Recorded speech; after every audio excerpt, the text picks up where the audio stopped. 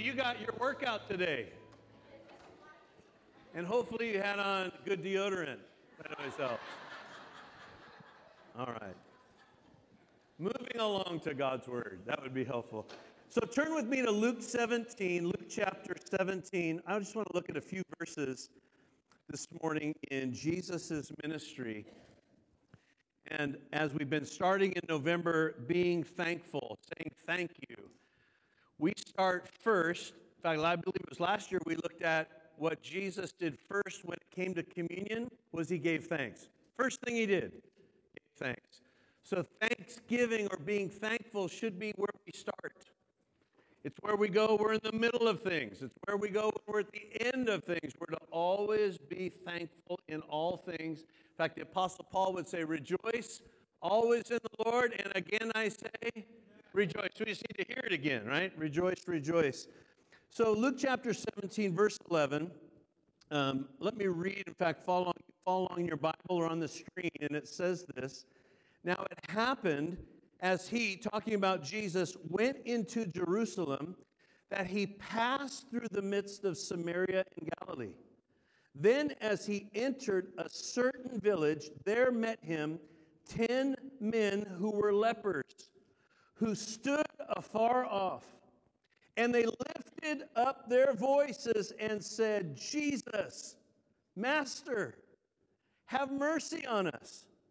So when he saw them, he said to them, go show yourselves to the priests. And so it was as they went, they were cleansed. Let me read verse 14 again. So when he saw them, he said to them, go show yourselves to the priests. And so it was, as they went, they were cleansed. And one of them, when he saw that he was healed, returned, and with a loud voice glorified God. And he fell down on his face at his feet, giving him thanks. And he was a Samaritan.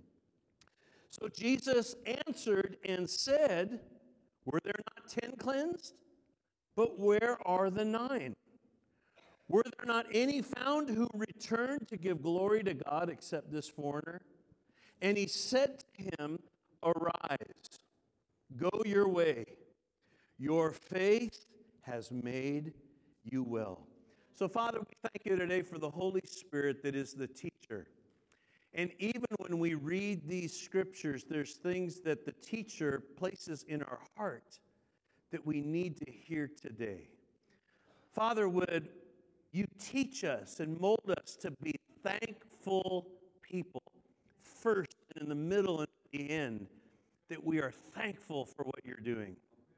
We thank you even ahead of time. In Jesus' name we pray. And everyone said, amen. I'd read a little story that says, wives thank their husbands that like to attack small repair jobs in the house that usually become big enough to call in professionals.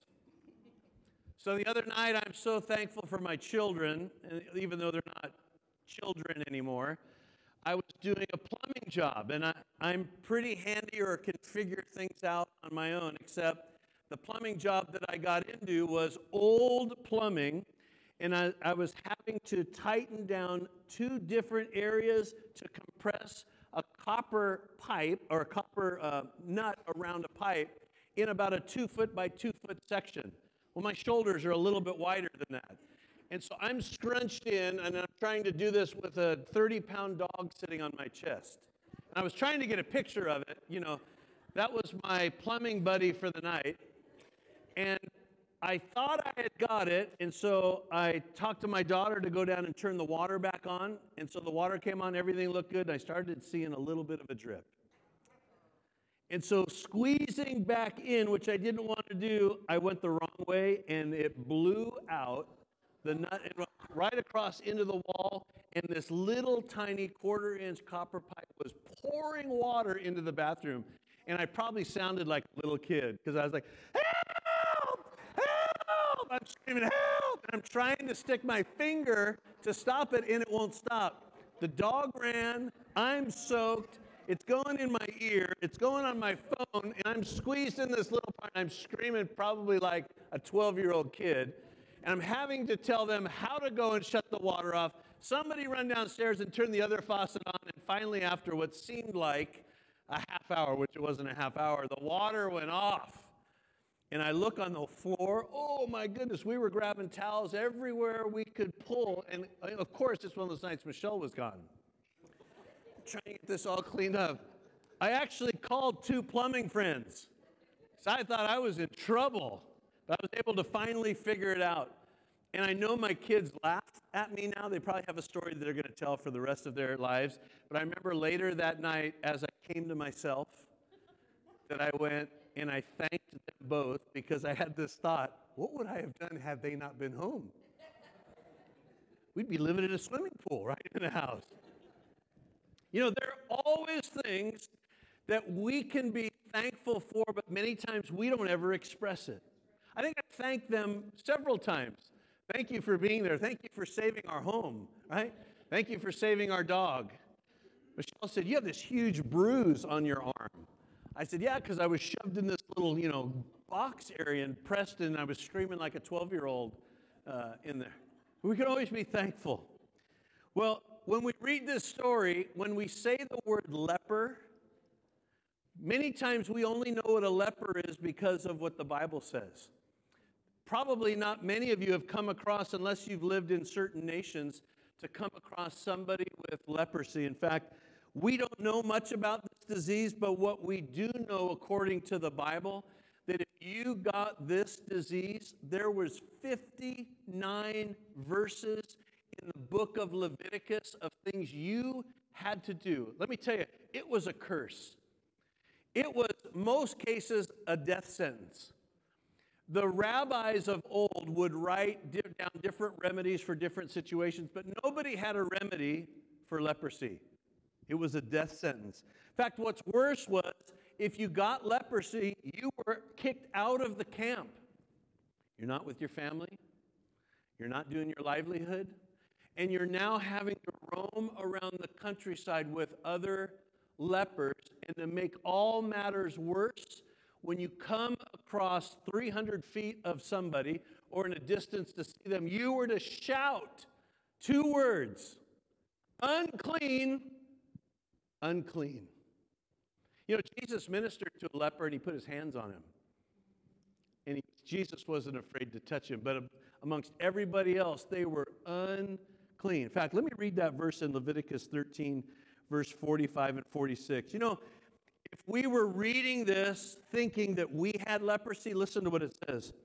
Now the leper on whom the sore is, his clothes shall be torn and his head bare. And he shall cover his mustache and cry, unclean, unclean. He shall be unclean. All the days he has the sore, he shall be unclean. He is unclean, and he shall dwell alone.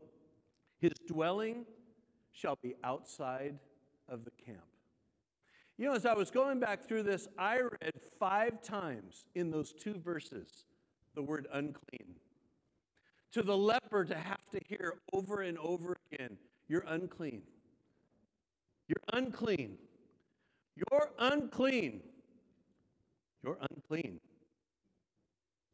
You're unclean. In fact, the Bible says they would have to put their hand over their mustache and call it out. Why?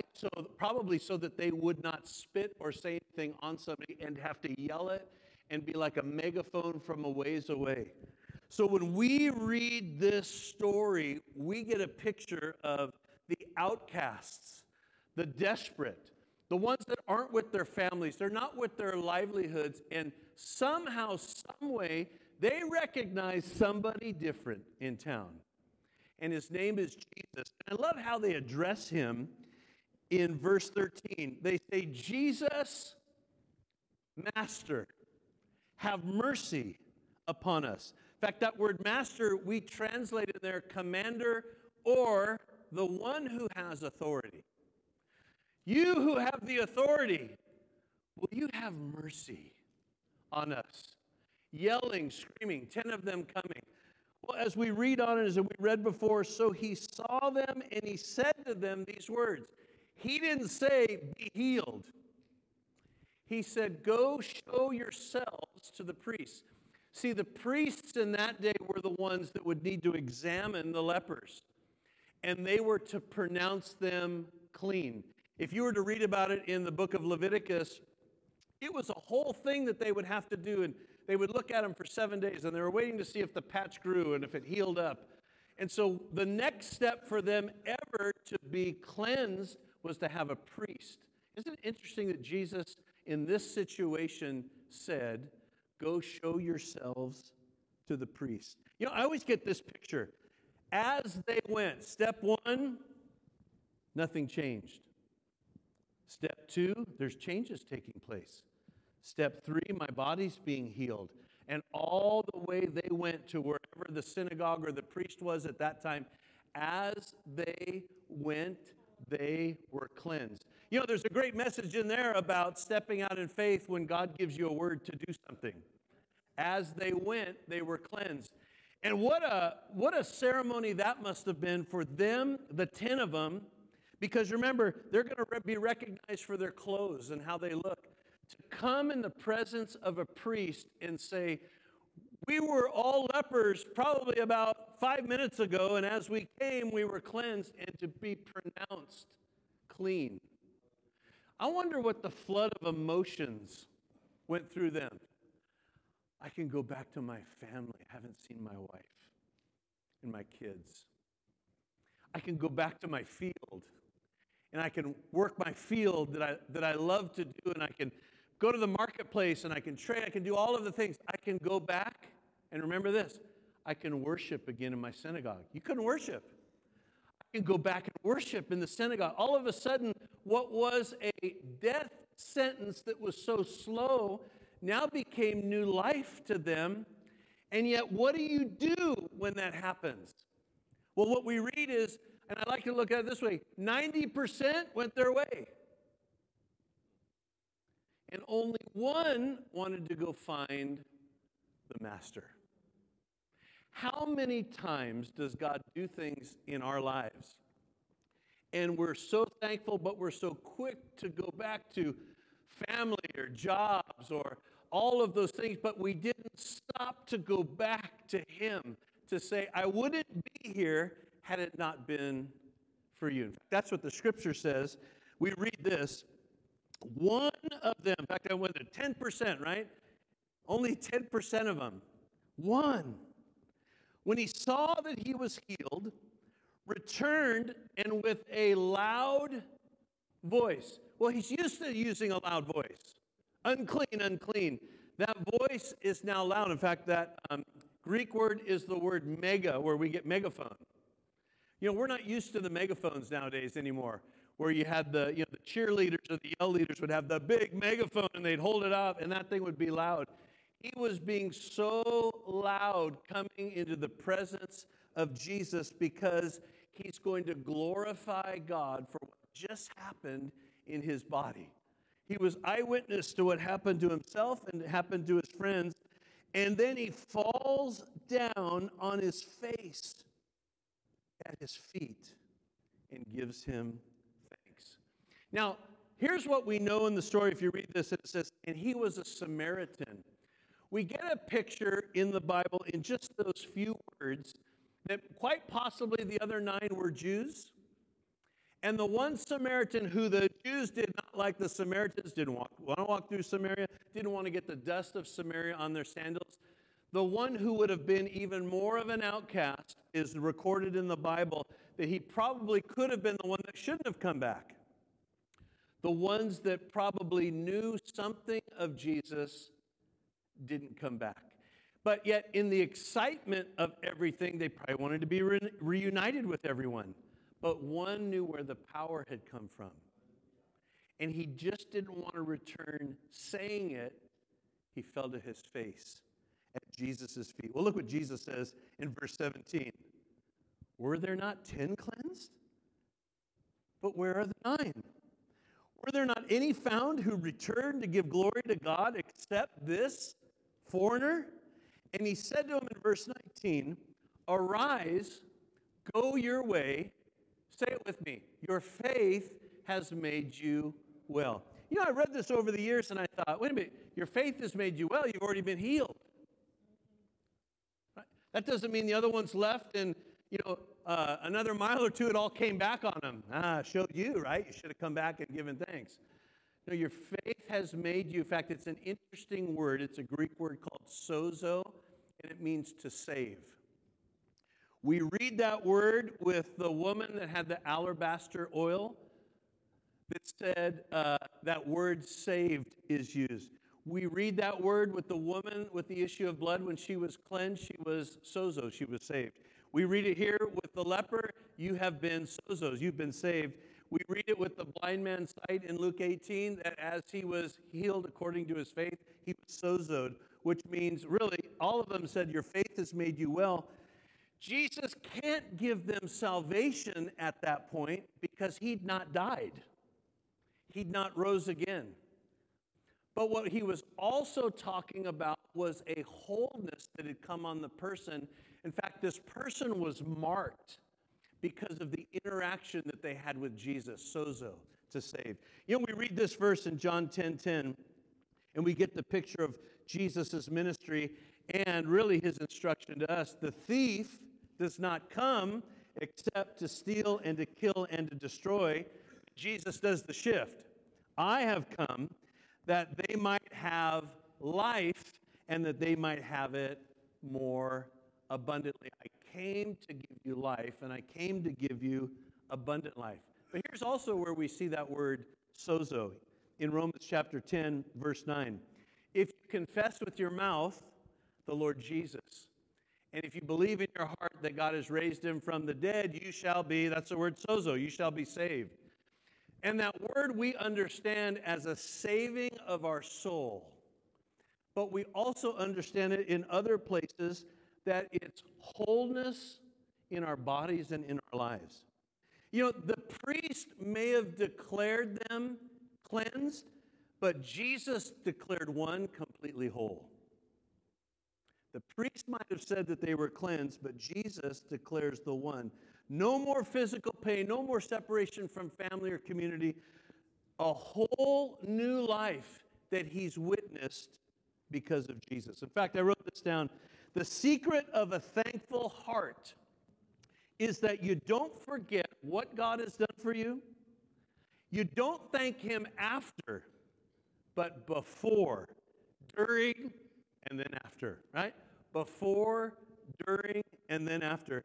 See, praise or going back and thanking God is a choice, but a thankful heart makes the choice to always go back and to thank God for what he's done.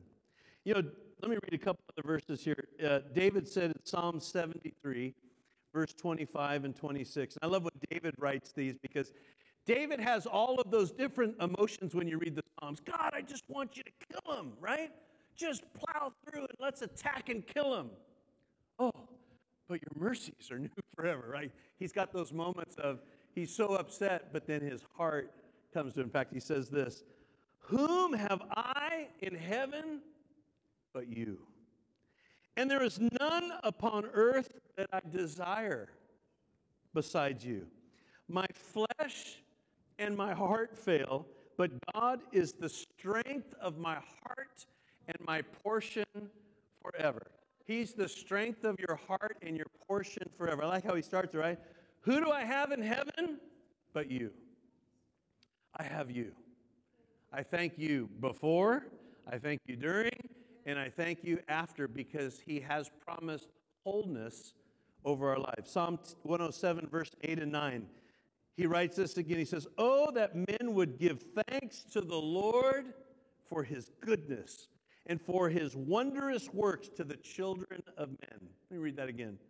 Oh, that men would give thanks to the Lord for his goodness, for his wonderful works to the children of men. For he satisfies the longing soul, and he fills the hungry soul with goodness. He satisfies the longing soul, and he fills the hungry soul with goodness. I was reading the story of this little boy that he was in the shopping basket leaving the grocery store, and an older man came up and asked, "May I give your son an orange?"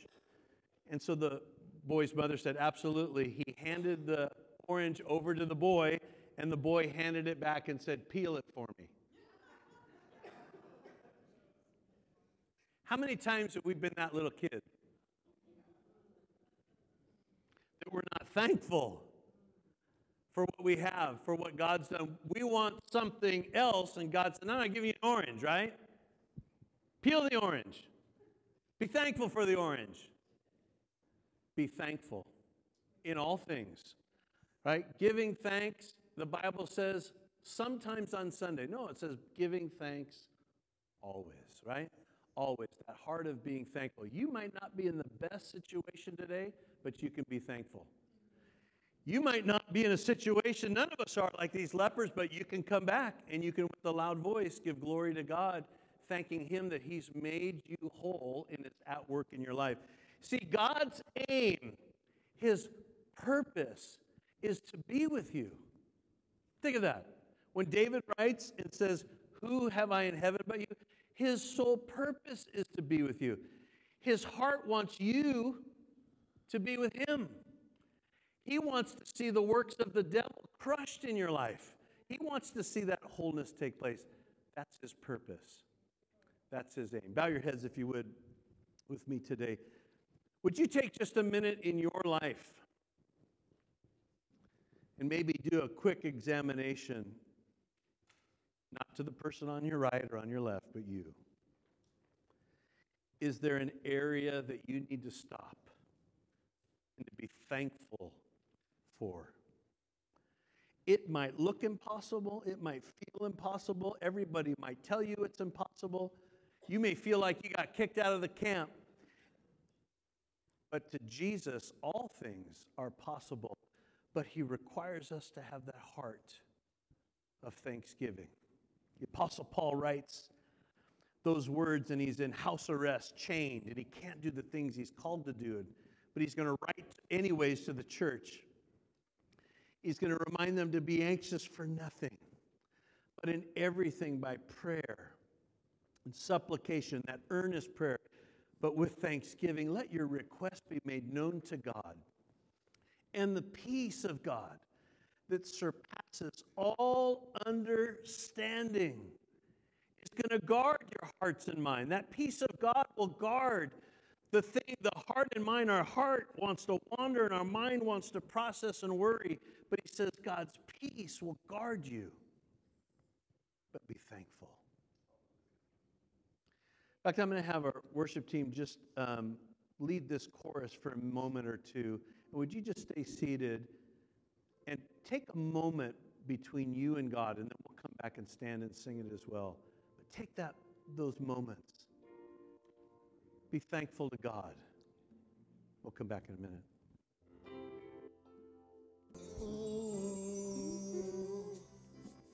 There's two things that stand out to me in that passage. And the first one is this. Jesus told the lepers to go to the priest. Where was the priest found? In the temple. Well, what do we call the temple today? Church. He told them to go to church. Some of you need to hear that this morning.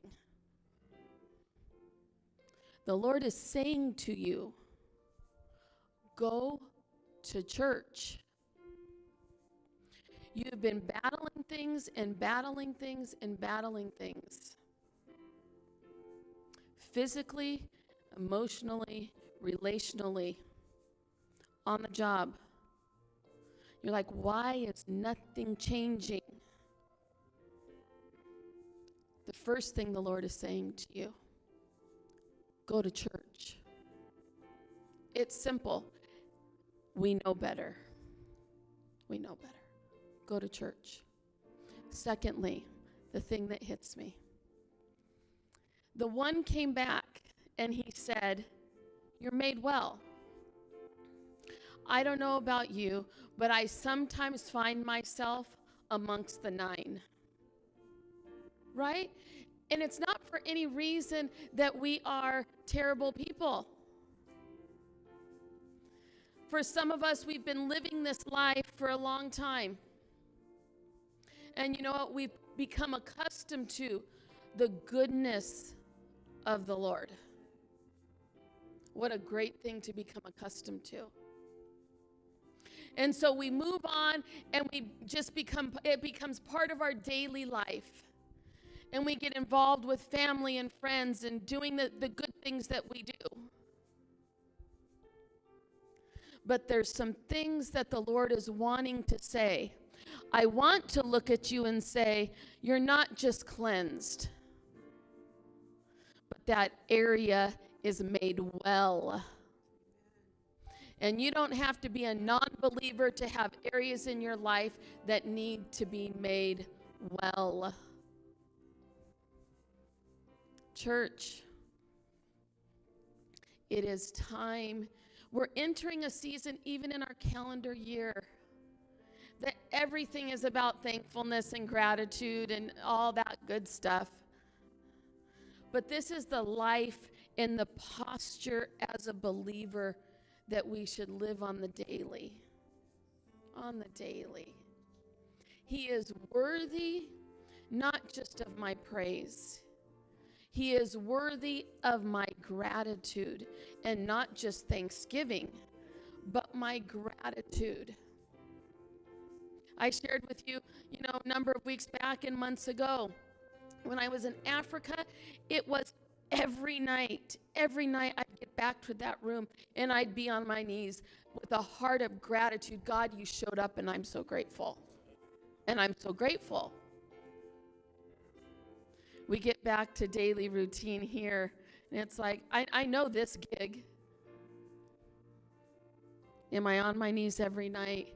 Lord, thank you for showing up in Brea, California. Right? Right? Isn't it true? Isn't it true? He is worthy of our praise, but he's worthy of a heart of gratitude. And he's worthy of your presence at what he calls a house of worship, church. So, Father, I pray today that as your word has been spoken, that, Lord, it is truly, as the word says, as apples of gold and settings of silver, that it is a word spoken in due time for the hearer. For those that need to hear the Lord say, go to the priest, go to church. Father, I thank you that they hear it. Their spirit knows it well, and they find themselves in your house. And Lord, for those that need to hear, your faith has made you well. Lord, I thank you that they adjust their posture so that their posture is an attitude and a heart of thanksgiving and gratitude to you, because we know that's where the completion of the blessing comes. And we receive that today. In your son's precious name, amen.